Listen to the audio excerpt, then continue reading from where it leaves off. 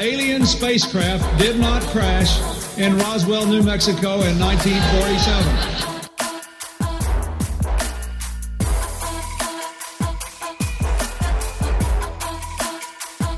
You know flat earthers, I guarantee it. But you don't know who they are because they're afraid of talking about it.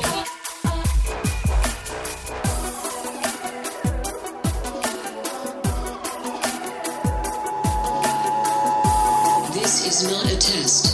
This is your emergency broadcast system. Hello and welcome to the 31st annual Subliminal Deception Podcast, your weekly dose of conspiracy theory bullshit. My name is Cody, and I'm joined by my pal Phil. How are you? Doing good, buddy. How about yourself? Not too bad, actually. I'm finally on the tail end of my my illness. I'm finally starting to get my strength back. A little tired occasionally. You might hear sniffles again still, but I'm almost back. Maybe the Men in Black got me sick or something, but I'm healing from it finally. We're getting too close to the truth. It's bound to happen eventually. That's what I'm just going to blame it on. Every time I get sick, I'm just going to be like, no, it's not my fault. It's the fucking CIA poisoning me or something. But as you probably know, with a drastic change in temperature, which we are experiencing here in Minnesota currently, you usually get sick. Yeah. Yeah, so... That's pretty much everybody. It's... Yeah, I mean, it's not really cooling down where you are, is it? It cooled down a little bit last month, so it's getting down to about 95 was the high today. So. Oh, so we need a mental update on the Hawkeyes. They didn't fare too well last week, right? No, they didn't. So we are taping this a few days after the Penn State debacle. It was bad. It was. Yeah, our defense held up. They held strong, but our offense, once again, diarrhea shat all over the fucking bed. Yeah, and then rolled around in it. So, yeah, you know, that'll basically happen. how it went. They didn't lose by that much, right? No, they only lost by 5. We actually had a really cool, long pass for a touchdown towards the end, but it was too little too late. We didn't have enough left in the tank. Our defense they couldn't make them go 3 and out for us to get the ball back with 2 minutes left. And they just walked the ball basically until they took a knee. So doesn't that hurt almost worse than anything, where it's just like, it could be like your team's like 3rd and 10 or something. It's like, okay, you can easily just get them out and get the ball back. And then it's like, oh, they get like 50 yards. Like, oh my God damn it.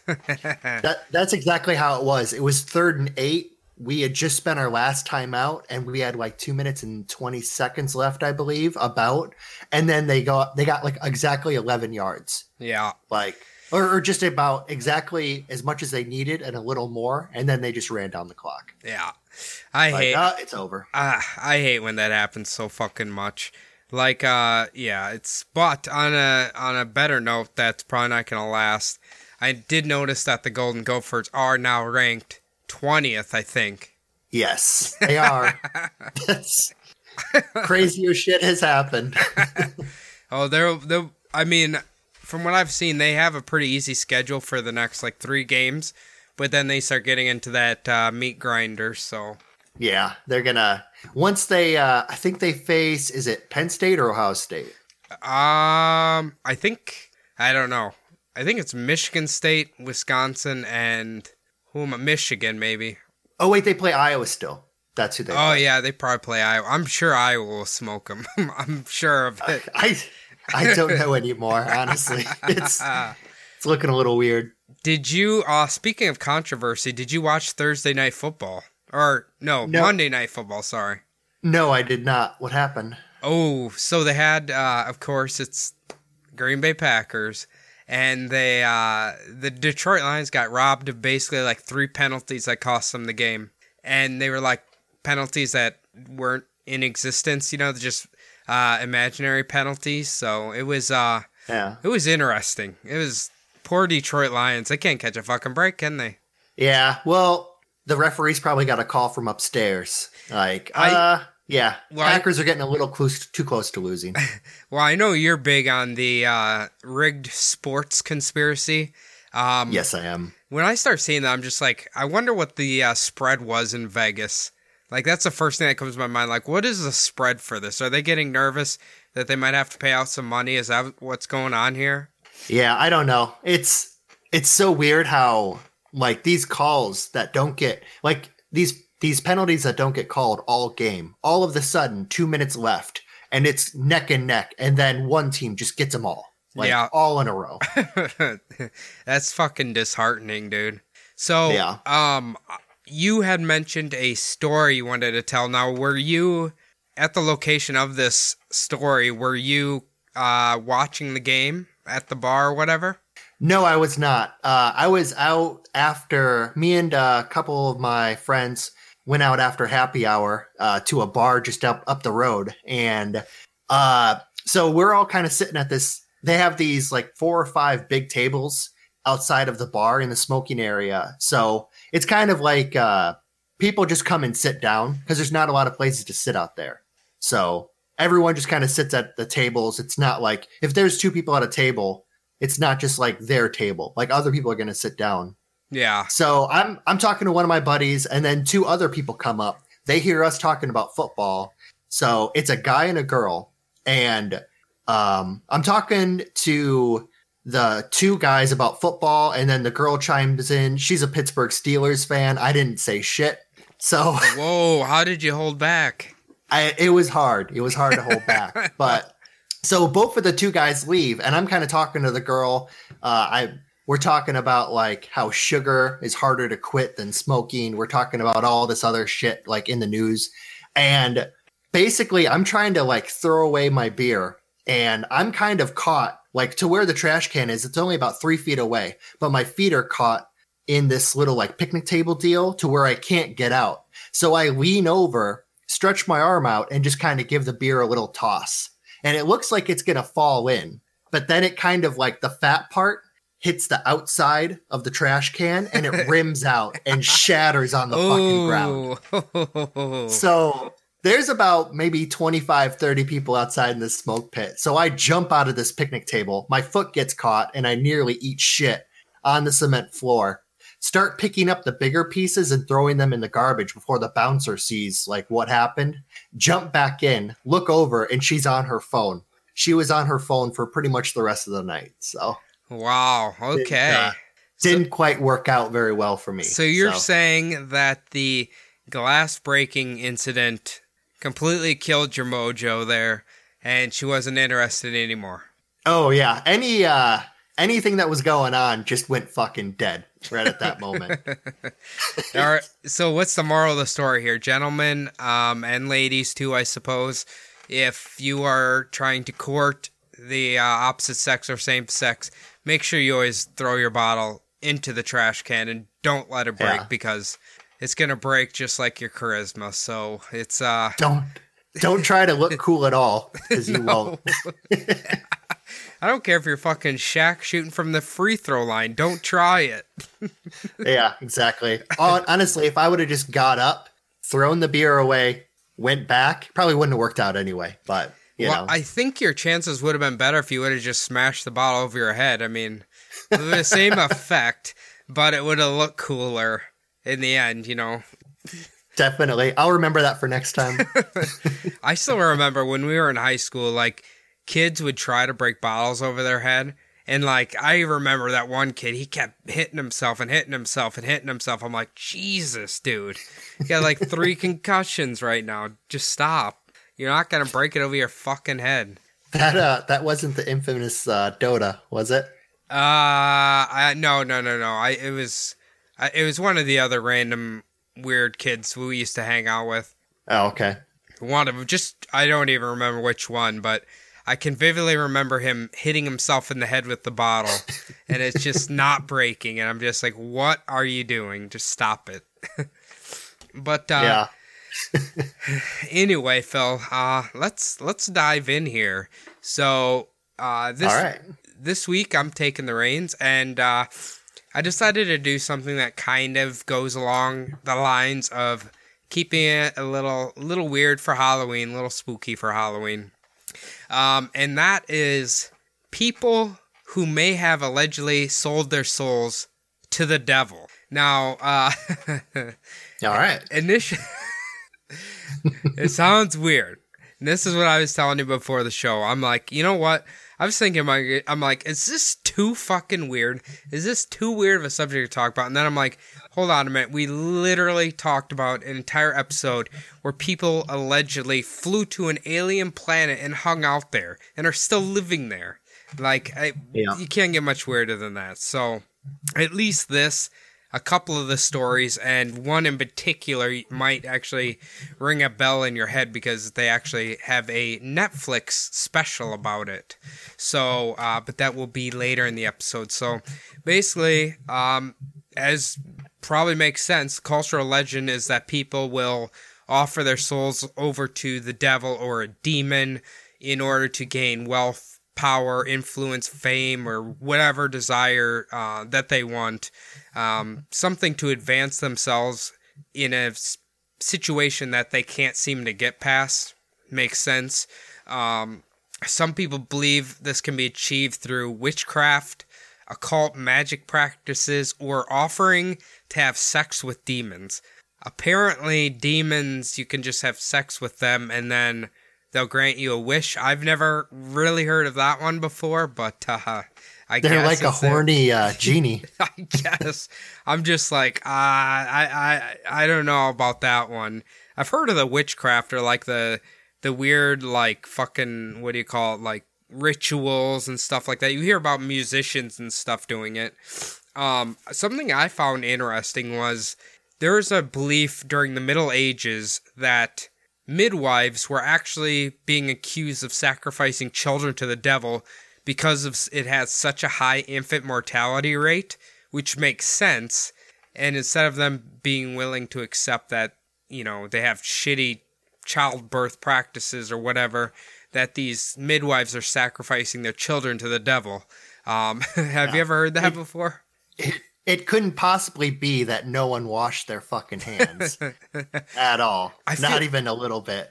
I feel like they didn't start sanitizing tools till, was it in the very beginning of the 1900s? Or is it the very, very end of the 1900s? I thought it was like, yeah, it was like pre-World War One. I think, just before. It's hard. It's not. It's so hard to believe that someone wasn't like, hey, this scalp was all bloody. I don't think wiping a towel across it means it's sanitary to then use it on somebody else again. Yeah, well, that was, God, like the Civil War. They would take the bone saw from one guy and then just walk across the fucking triage and hack off somebody else's leg. Like, yeah, I think that might be causing an infection at some point. Yeah, they had absolutely no fucking idea what caused that shit. So have you ever heard of the book, The Malleus Maleficarum? You ever heard of that book? No, I have not. Okay. What does it stand for? Okay, so obviously it's Latin, right? What it was during the witch trials, this guy made the book basically pointing out how to find witches and what to do with them, how to persecute them. That's the whole point of the book. And within the book, they spoke a lot about, you know, mainly women selling their souls to the devil or to demons to gain whatever. So, if you think about like the Salem witch trials and stuff, that's the book they would have used to like guide them or whatever, which is pretty fucked up. Kind of like the first ever erotica book for for fucking the Catholic Church, yeah, basically. For dudes with a weird kink. Apparently, you can still buy the book, and I'm sure it's just, you're reading it, it's probably just absolutely fucking insane to try to read through this goddamn thing. Yeah, like a how-to on how to fucking persecute women who probably, their only crime wasn't touching your dick. I'm guessing that was their big crime. One of the funniest things I ever heard, like when it was about witch trials and stuff, like some men literally they'd start accusing women of being witches because either they had a limp dick, so of course they were being hexed by a witch, right? Or they claimed that their penis was shrinking, So they were being hexed by a witch. So it's like, I don't know. I don't know where they get these ideas from, but it's... If Dude, only that they had last Cialis. I was gonna say that last one has caused a lot of mass hysteria in like the world. Like that is a thing that like apparently if you read into it, like there's been a lot of incidents of that where people think that something weird's going on. Yeah, and it just caused a fucking panic. Yeah. All right, now last thing here before I start telling the stories, I don't want to persecute just the religious people. Now, according to demonology or a demonologist, there is a specific month, day of the week, and hour to call each specific demon, right? And within this time frame, then you can begin the invocation for your pack to sell your soul to whatever being you're going to contact. So apparently you have to know the specific times to contact these demons to ask for whatever I guess you want to ask for. Like, if we want to sell our soul so subliminal deception could be like the Joe Rogan podcast, then I guess we'd have to find the demon that controls podcasting stuff, I guess. So, I don't know if there is one. There's bound to be one. I'm sure Joe Rogan's the demon that controls podcasting more than likely. You look at some of those top 50 podcasts out there, and there had to be some soul selling going on. Oh, for sure. There's some not very good ones. For sure. Like, it was funny today. I was listening to Crime and Sports, and they were talking about an MMA fighter. His name was BJ... That was his name. BJ Penn? Yeah, BJ Penn. And he's obviously a lunatic, right? And they were talking about a quote from Joe Rogan saying this is the greatest pound for pound lightweight fighter in existence. And they were joking that every single time BJ Penn commits a crime, they should just play that clip of Joe Rogan saying that. I was laughing so fucking hard.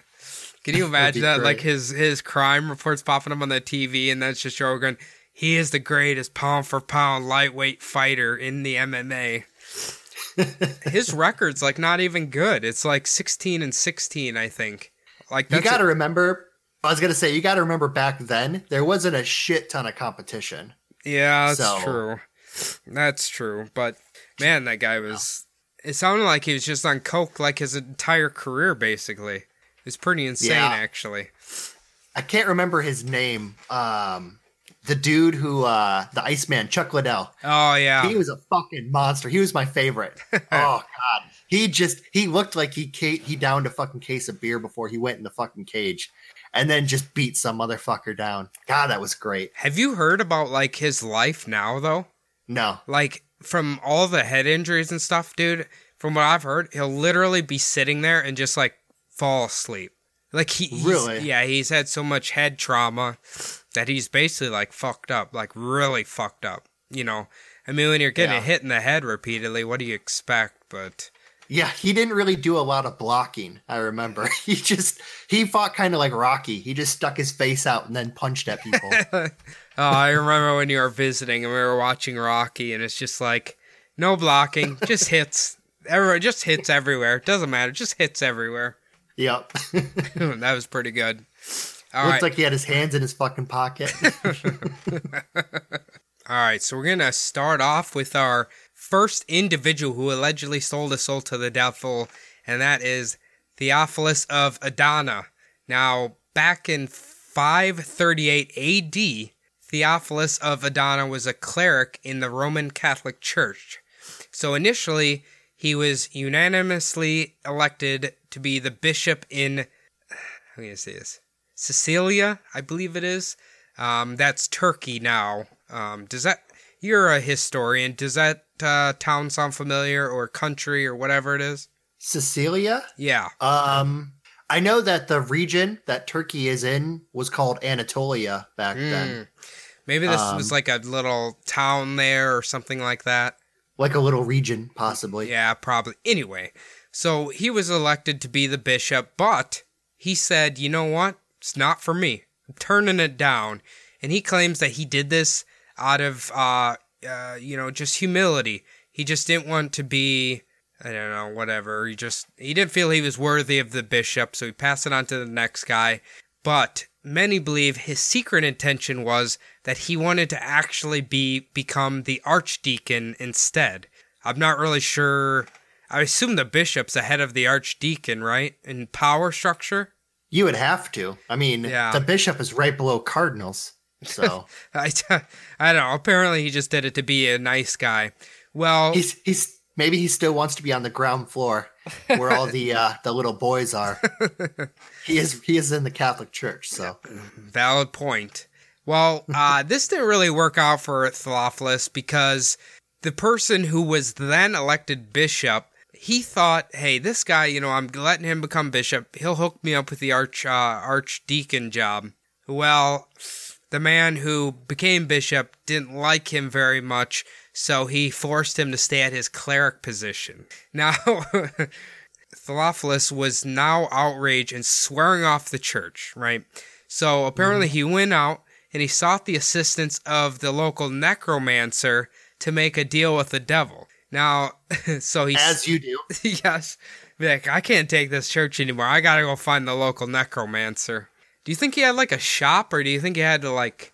It was, like, kind of like a secret thing you had to find the necromancer?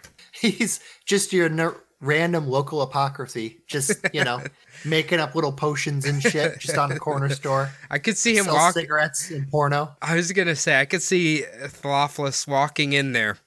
And he's like, all right, necromancer, I need your help. He's like, sir, all I do is make bread and an avocado toast. I don't summon demons or nothing. Come on. He's like, quiet. I told you to help me, necromancer. And that's the origin story of avocado toast there. So the necromancer agreed, and Theophilus then summoned the devil, and the devil said, okay, I'll do this for you. But you got to denounce Jesus Christ and the Virgin Mary, and then you have to sign the contract in your own blood. Okay? So he does all this. Then, out of nowhere, Theophilus is unanimously elected to be a bishop again for the second time. So right after he swore off God and everything, instantly he became a bishop again. So, of course, being a man of the cloth, he felt pretty guilty about making a pact with the devil, so he sought forgiveness from the Virgin Mary. So what do you do if you want forgiveness from the Virgin Mary? Well, you got to go to a whorehouse, I imagine. Is that where she's hiding? Is the Virgin Mary? Can that be a stripper's name, you think, the Virgin Mary? Yeah, I think so. I mean, I bet she'd do pretty well in the Vatican. Probably.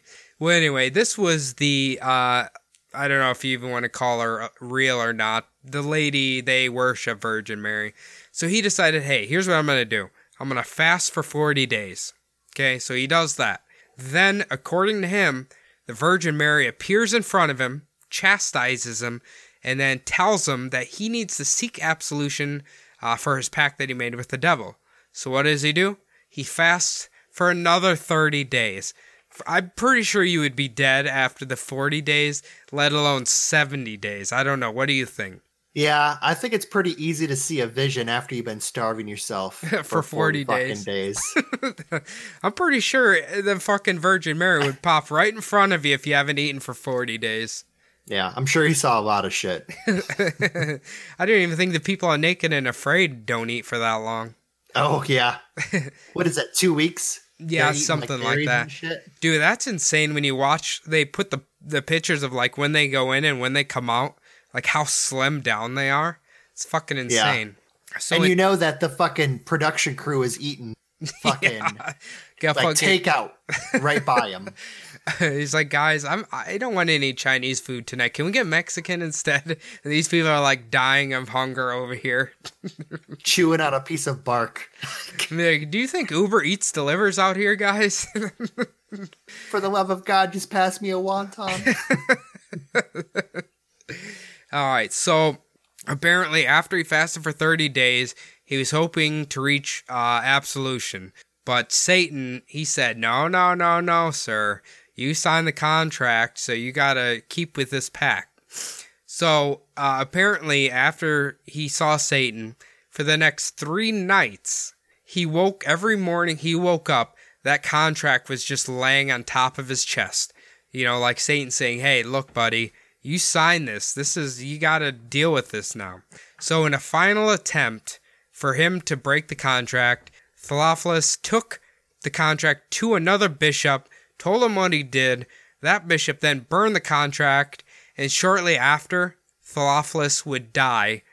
But some say he was finally free from the contract. So maybe the contract meant if you're breaking it, you're dying. So he didn't get a very good deal out of it because he just became a bishop that he originally turned down the first time, which is, it doesn't make a lot of sense. But what do you think of old Theophilus here, Phil? It kind of reminds me of that movie Bedazzled, where he gets wishes, but they always turn out shitty. Like, right. It's funny how his first wish from the devil was to become archdeacon, whatever the fuck that is. And then he just ends up getting the job that he didn't want. Like, it's like, no, you're going to get a promotion, but, you're going to go this way on it. It's funny how every time you mention the devil, I keep thinking of the show Supernatural. And I think of, like, the Crossroad Demons just kind of appearing in front of them. Ooh. Like, yeah. Did you watch that show? I've seen, like, a couple episodes. I need to watch it, though. Everybody seems to love it. Because they have, actually, like, the devil and, like, all the demons and shit in it, don't they? Yeah, they have, like, all the main angels, all the main demons, like the devil, witches, vampires, all that shit. It's been going on for, like, 14 years, so. It's done now, isn't it? Or is it still on? I have no idea. It might be. It might not be. I watch it when it comes on Netflix, so. I need to just sit down and watch it, because I love, horror, sci-fi shit, so. And everyone says they're really good, so I should watch it one time. But anyway, so, at least in Bedazzled, Brendan Fraser got 7 wishes, right? Was it 7 wishes? 7. Yeah, and Elizabeth Hurley was an attractive devil in that. But yeah. I keep imagining the devil coming into his room at night to set the contract on his chest and also, like, drawing a dick on his face. Like, fucking with him, tying his fucking shoes together, or shitting in his bed. I could just... doing juvenile shit. I could just see, or like putting his hand in a glass of, warm water, and he pisses his pants every morning, or he puts a bunch of shaving cream in his hand. Got him. The devil just turns out to be like a teenage asshole. Anyway, so let's move on to our next gentleman. Now, this is Brigadier General Jonathan Moulton. You ever heard of this guy? I may have heard of this guy. What did he do? What's his deal? Okay, so Jonathan Moulton was born in the town of New Hampton, Massachusetts, that would later be New Hampshire. All right, so Jonathan Moulton would be involved with the French and Indian Wars, and then he would be involved with the American Revolution. So this guy is pretty fucking cool, right? He is a war hero, obviously. Clearly a great American. So the legend goes, after the wars, John Moulton was sitting at home. He was worrying about his money problems, wishing that he had more, like we all do. Now, some people say that Jonathan Moulton might have been a little greedy. He loved money a little bit more than a normal human probably should. So he thought to himself, if only I could have enough gold, I'd sell my soul for it. Then he claims, all of a sudden, he started hearing rustling coming down from the chimney. Just something was coming down there. Then all of a sudden, a tall, thin apparition appeared in front of him in all black, offering him a deal. So initially, Moulton, he wanted proof that this guy wasn't just blowing smoke up his ass, right? So the apparition, the devil, started making gold appear all around Jonathan Moulton's feet. And he said, hey, I need more proof than that. So then the devil filled the empty bottles in his kitchen up with rum. Okay? So the devil's like, all right, here's proof.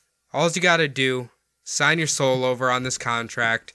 And he said he'll make him the richest man in the Providence. And Jonathan Moulton said, hey, fuck it, this sounds great.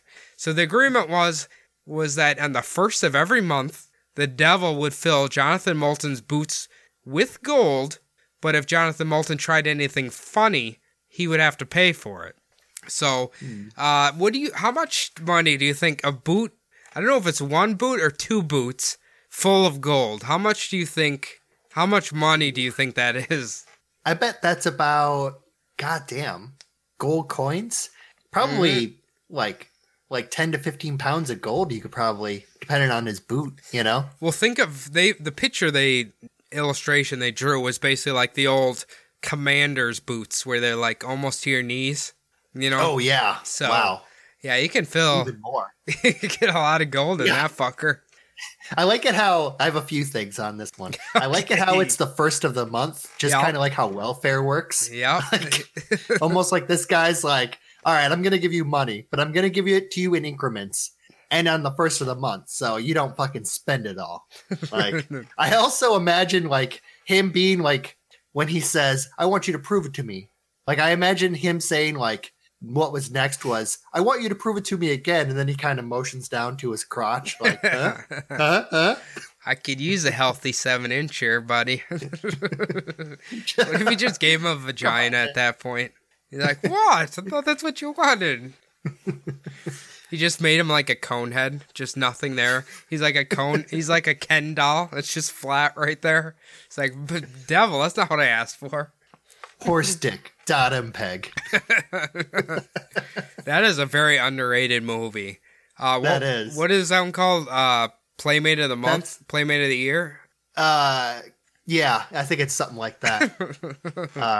Cover Girl or something like that. Like about his girlfriend after he gets into the coma. Yeah. His girlfriend ends up becoming like Playboy Playmate or something like that. Yeah. Yeah, and he's trying to find her. It's pretty funny, actually. It's quite funny. So anyway, back to Jonathan Moulton here. Now, as I said before, Jonathan Moulton, he's a little greedy. He's not going to just 2 bootfuls of gold every month. It's just not enough for him. So he started off with finding the biggest pair of boots he could find in the entire Providence, okay? But that wasn't enough still. So then he cut the soles out of the bottom, then cut a hole in the floor, so all the gold would constantly be trying to fill up, but it would just fill up in the basement or whatever. Well, the first of the month came, and the gold just kept pouring and pouring and pouring and pouring, and the devil was like, what is going on here? Something's fishy here. And then he discovered what John Moulton had done, so in revenge, he burned his whole house down. Now, some stories say that in the fire, all 11 of Moulton's children died in the fire. He had 11 kids, mind you. Jesus, no wonder he needed gold. God damn. 11 kids, yeah. But Moulton did escape. He escaped the fire, but he didn't get his gold, obviously. And so, obviously, this one sounds like more of an urban myth or whatever. But apparently, so Jonathan Moulton was a real person, right? Now, yeah. People would literally go to his grave site and desecrate it and try to dig it up and look inside because they thought his boots were still being filled with gold. Like, that's a real thing that people were doing. But every time they opened it, the coffin was empty because they hid his remains somewhere. So he has an official grave site, but that's not actually where his remains are. And I'm pretty sure they moved that just because people wouldn't quit fucking digging up his grave. Can you believe that? His boots are at Fort Knox. Probably. I'm just kidding, of course. There's no gold in Fort Knox. I think fucking Scrooge McDuck has his boots, probably. See how much gold that fucker's is? Yeah. Somehow he swims in it without like breaking his fucking neck when he dives in there. I didn't ask this at first, but I have to ask it now. Is Moulton happen to be an Irish name? I have no fucking idea. Because with 11 kids, you'd think like, probably Irish. Well, he didn't need to ask the devil to be extremely fertile. We know that one. Yeah, that one came with the territory. His penis worked just fine, apparently.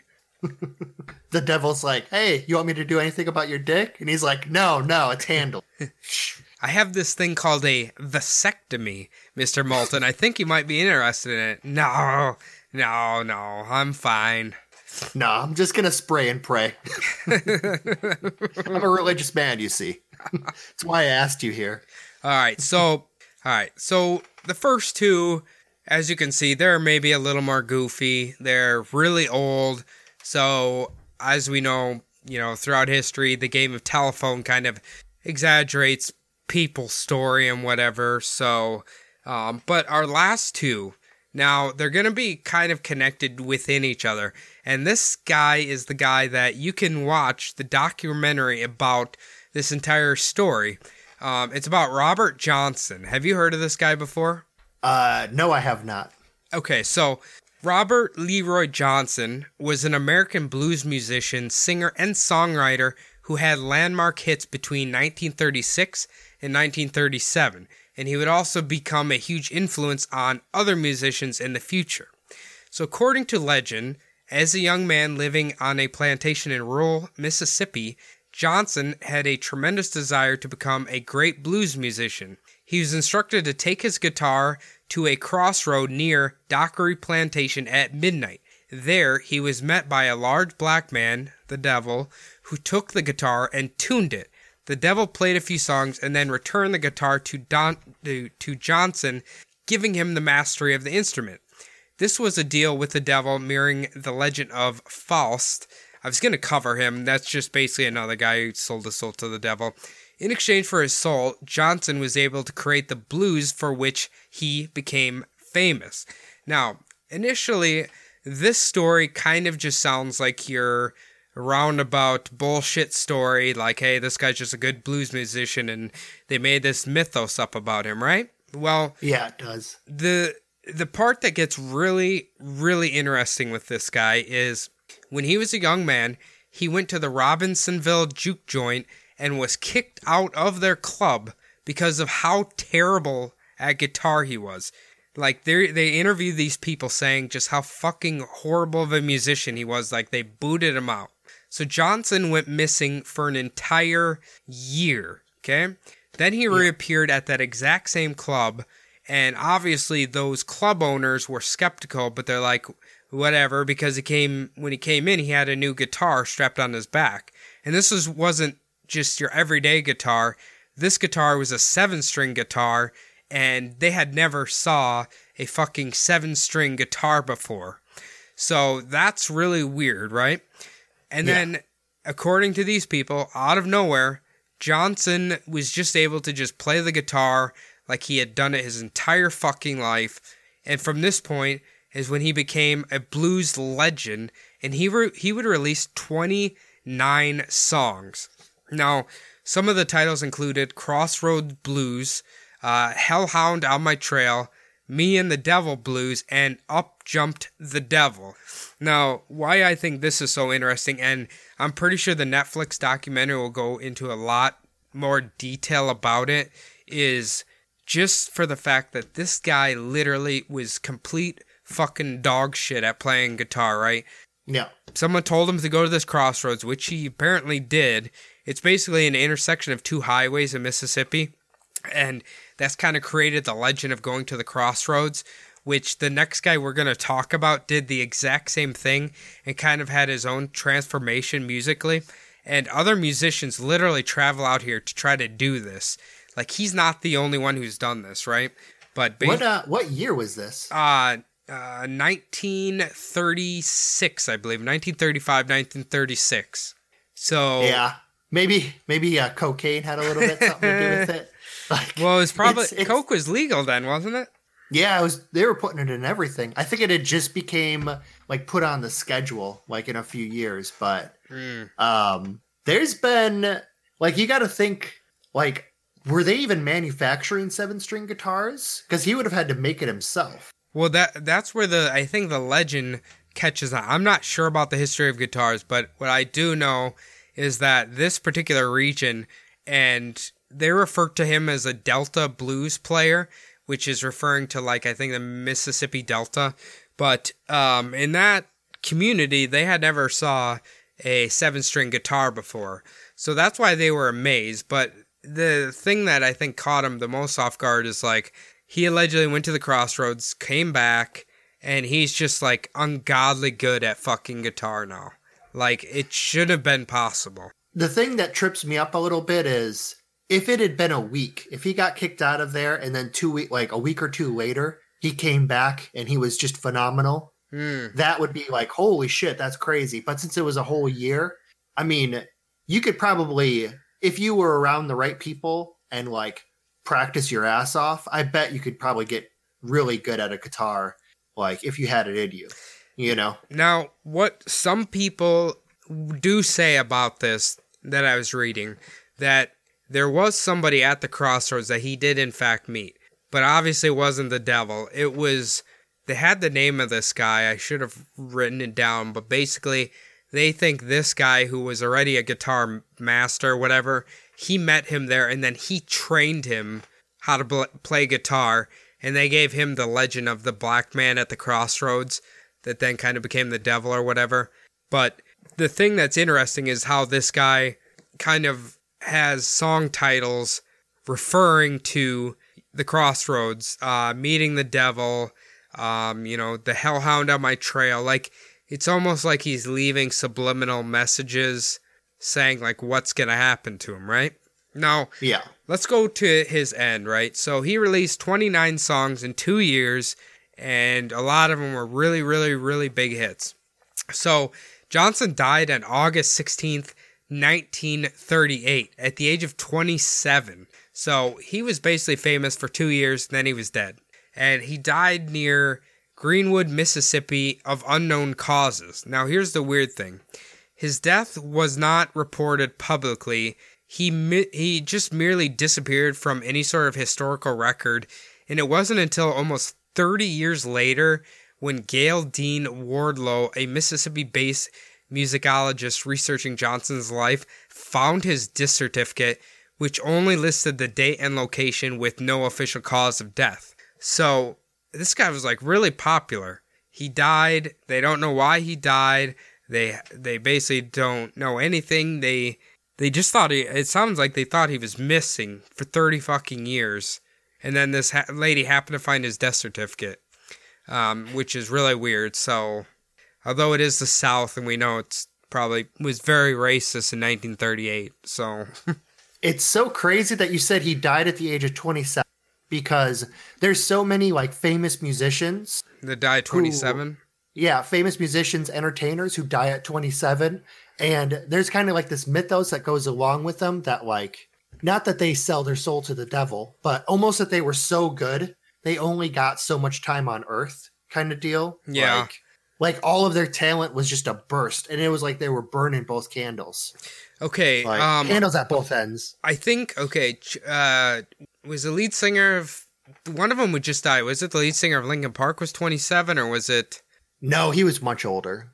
There was one that just died who was 27, like last year.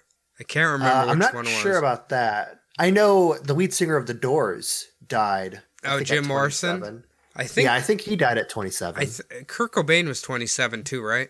I'm not sure about about that one. Okay, I think it was. I know that there's a lot of them that die at 27. Buddy Holly, I think was. James who was Dean, that I chick think. who did a lot of drugs? Marilyn Monroe? I don't know. No, she was a Joplin? singer. Oh, I think she died at 27 also. Yeah. But she looked real skinny. She had black hair. I forgot what her name is, but I think she died at 27. Oh, the English girl. I can't think of her fucking Amy Winehouse. Amy Winehouse, yeah. Yeah, maybe I think that's she died one. at 27. Maybe that's who I'm thinking of. That could be. But yeah, it's weird. It's very strange. But now I'm going to talk about the guy who is connected kind of to Robert Johnson and the Crossroads. And that is Bob Dylan. We all know who the fuck Bob Dylan is, right? Yeah.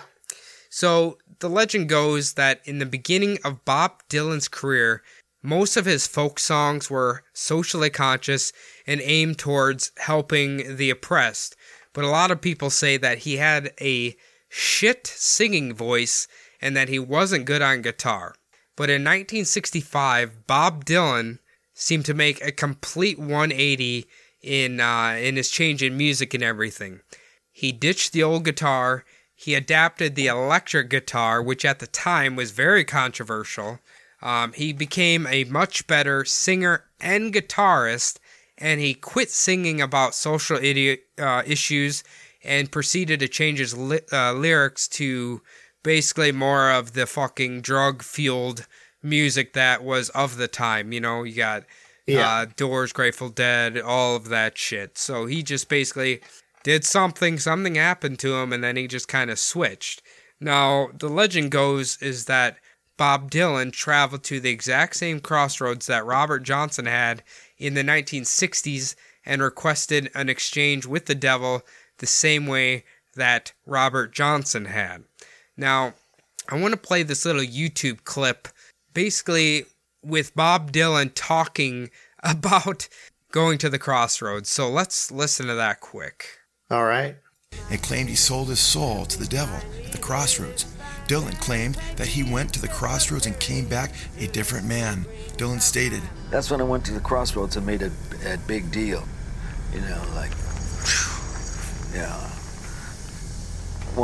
one night, and then went back to Minneapolis, and I was like, hey, where's this guy been? You know, he went to the crossroads." So that is right out of Bob Dylan's mouth, by the way.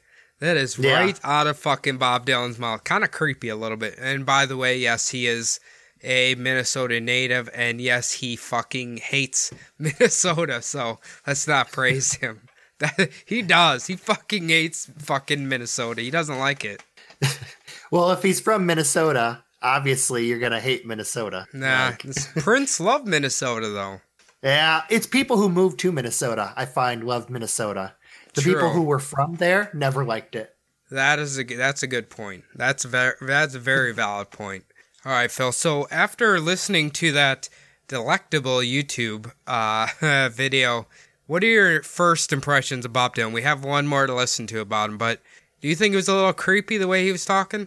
Yeah, it's a little creepy. I wouldn't doubt that he tried to build up his legend a little bit, trying to get himself over. But it's definitely like he does point to a time where there was like almost a switch with him. Like what I was saying before about the jazz musician, that was like this case where he is shitty and then he goes to the crossroads and comes back and is immedately better. Right. People can tell he's immediately different. That's kind of what I was looking for with the other guy. Yeah. So I mean, it's weird. They basically, both of them did the exact same thing. And if you can't tell, like, Robert Johnson was a huge inspiration for Bob Dylan. Like, that was one of his idols. So, I don't know if he just wanted to try to walk in his footsteps or, like, what the fuck he was trying to do, but he did it. So, another thing that people like to point to is one of Bob Dylan's songs in particular titled, "Gotta Serve Somebody." Now, in this lyric, I think it's a main chorus. It says, well, it may be the devil or it may be the Lord, but you're going to have to serve somebody. Now, people say this is a very ominous lyric that he's singing about, and they're referring to basically that he's going to have to pay the piper eventually for his stardom or whatever. So, yeah, there's that. But let's listen to the last interview. Now, this is taken from an interview Bob Dylan did with 60 Minutes in 2009. And the questions he's asking Bob Dylan are a little ominous and kind of a little, I'm not even sure if he's trying to just be extremely cryptic or what the fuck he's doing, but we'll just listen to it. All right. Why do you still do it? Why are you still out? Well, it goes back to the destiny thing. I mean, I made a bargain with it, a long time ago and holding up my end. What was your bargain? To get where I am now. Should I ask who you made the bargain with? with the chief commander. On this earth? And this earth, and then in a world we can't see. Look at me. And there it is. Yeah. Like, what is he talking about? Like, he might have also met a music CEO. Because I'm pretty sure you can sell your soul to those assholes if you want to make it big. It's funny that you mention that because that is something that they say is Bob Dylan. He's like cryptically talking about selling basically his soul to become popular. Like he's selling himself to, I guess, corporate America or to selling himself to the man to continue his music career. Does that make sense? Yeah. You do hear a lot, like, there's a lot of, like, you hear those cryptic, the Illuminati videos and the basically these actresses, actors, entertainers who kind of make it sound like there was almost a demonic ceremony, like to put them ahead to, they make it sound like it's that, but really they probably just felt like they sold their soul. Yeah. I imagine if you're starting, like, you hear this a lot, like, small musicians are like, man, I would never sell out, I never do this, never do that, and then you get a taste of that delicious, delicious cash, and you're like, well, you know what, fuck it. You know what, goddamn Chad Muska did it, I can do it too. I don't even know if it's the cash. I think it's just the fame. The fame, yeah. I think fame is the drug that a lot of them they want. That's a very good point. I mean, technically, that's exactly what Bob Dylan did, because he started off using his music to try to bring focus onto social issues that were happening or things like that. And then all of a sudden he's like moved along to the fucking hippie drug culture, like so many musicians had at the time. So it's kind of interesting. Maybe that's just kind of what he's referring to. Last little thing I have about Bob Dylan. In the 70s, this is well documented, that he then transitioned over to doing a Christian music. Have you ever heard about this? No, but it's starting to sound like the Dewey Cox story. Like maybe that's who they're making fun of. I don't know. But he went into like a hardcore Christian phase, and basically people consider this that all his records were just shit then. Like they're just trash. They're just like no good at all. It's like the lowest point of his career. And then obviously he went back to his normal self. But yeah, so in the end here, Phil, do you think, maybe not the first two stories because they're more of just goofy, but let's say Robert Johnson and Bob Dylan, do you think there could be something that they had done at the Crossroads to maybe make an exchange with the devil or some entity, or like did something to boost themselves, gives themselves a magical power or whatever? What do you think? I feel like the story about Robert Johnson is just kind of like the mythos. I feel like he went away for a year and he had gotten better. And they tried to create kind of like this story around it, why he was so good. The thing about Bob Dylan, that's a little weird. Like he admits it almost. That I know. Like it's creepy, isn't it? Audio of him admitting that shit. You should. I would recommend anybody watching the YouTube videos of him, because he has the creepiest fucking look on his face when he's talking about it too. Like he's so creepy. It's weird. I was gonna say it's weird that we talked about Supernatural, like the Crossroad Demon. Like in the show Supernatural, the Crossroads Demon is the one that you make deals with. Like he's the one you sell your soul to. Okay, so I wonder. I don't from it.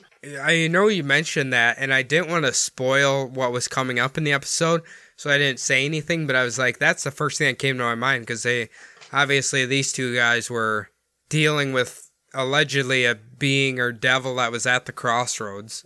Yeah. So. Yeah, I had no idea what Cody's thing was going to be on today, so that's kind of weird I mentioned that, but. I know, right? But yeah, I mean, the Bob Dylan one, I would give that, like, I'm not. Like the rating, the percentages, like I'm an atheist, but if I had to give any of them, I would say I would give his probably like 5%. Yeah. Like he admits it, like, of course he could just be trying to create his own legend. Like that could be, or he just wanted to follow in the footsteps of his idol, who was Robert Johnson. The other weird thing is that there's a few more musicians who apparently did this exact same thing and hit fame. And right around, I can't remember if it was before Robert Johnson or right around the time Robert Johnson did it, there was another man named Tommy Johnson who did the exact same thing he did. And he became really famous and a good guitar player and all that. So it's very strange. Like, I think the documentary on Netflix is called Devil at the Crossroads, and it's all about Robert Johnson and stuff. So I didn't have time before we recorded to watch it, but I should have, because it sounds really fucking kind of cool, actually. Yeah, I'll have to give that a watch, actually. That sounds cool. You know when you were... Go ahead. Oh, I was going to say, it's weird that, like, there's this place called the Crossroads that makes you famous, and there's not, like, a fucking tourist place there. Like, people trying to get themselves, like, anointed in this magic or actually seen the devil, you know? Because you would think that with all the people who want to be famous, there would be a line a mile long to get there, you know? Well, I'm sure after the Netflix documentary, there's probably a lot of people who visit it. That or they don't want to go to Mississippi, one of the two. Yeah, I really wouldn't want to go to Mississippi. Do you think Terry Bradshaw went here in the 60s to become a good quarterback? He may have. Jesus. That made me laugh too hard. But I've never heard of him talking about selling his soul, but fucking, I would sell my soul to get traded out of Pittsburgh. That's probably what I would do. Yeah, the Devil's probably a Pittsburgh fan, so he's not going to let him leave. But, final thing before we close out here. You had mentioned something about the Illuminati, I think, and it's funny because another person who allegedly sold their soul to the devil was Jay-Z, and they think that's because he is a Illuminati shill, and to be in the Illuminati, you have to sell your soul to the devil, and that Jay-Z sings about the devil a lot in his songs and all this. So yeah, he's not very secret about it though. He gives all the Illuminati. He does the, you know, you ever see him giving like the hand signals and everything? Oh like, yeah. The hand over his left eye or the hand. He's making like a circle with his fingers and putting it over his eye. That kind of stuff. You know, we should do a Jay-Z episode because there's a lot of fucking conspiracies involving that man, including him being like a fucking 150-year-old vampire, which is pretty fucking sweet. But I was actually thinking there's also a really good interview with Dave Chappelle that was done on Masterpiece Theater, where Dave Chappelle's talking about a lot of the shit. He's talking about like what happened to Martin Lawrence and all these famous people. That's also a really good one. Huh. That's pretty sweet. I should check that out.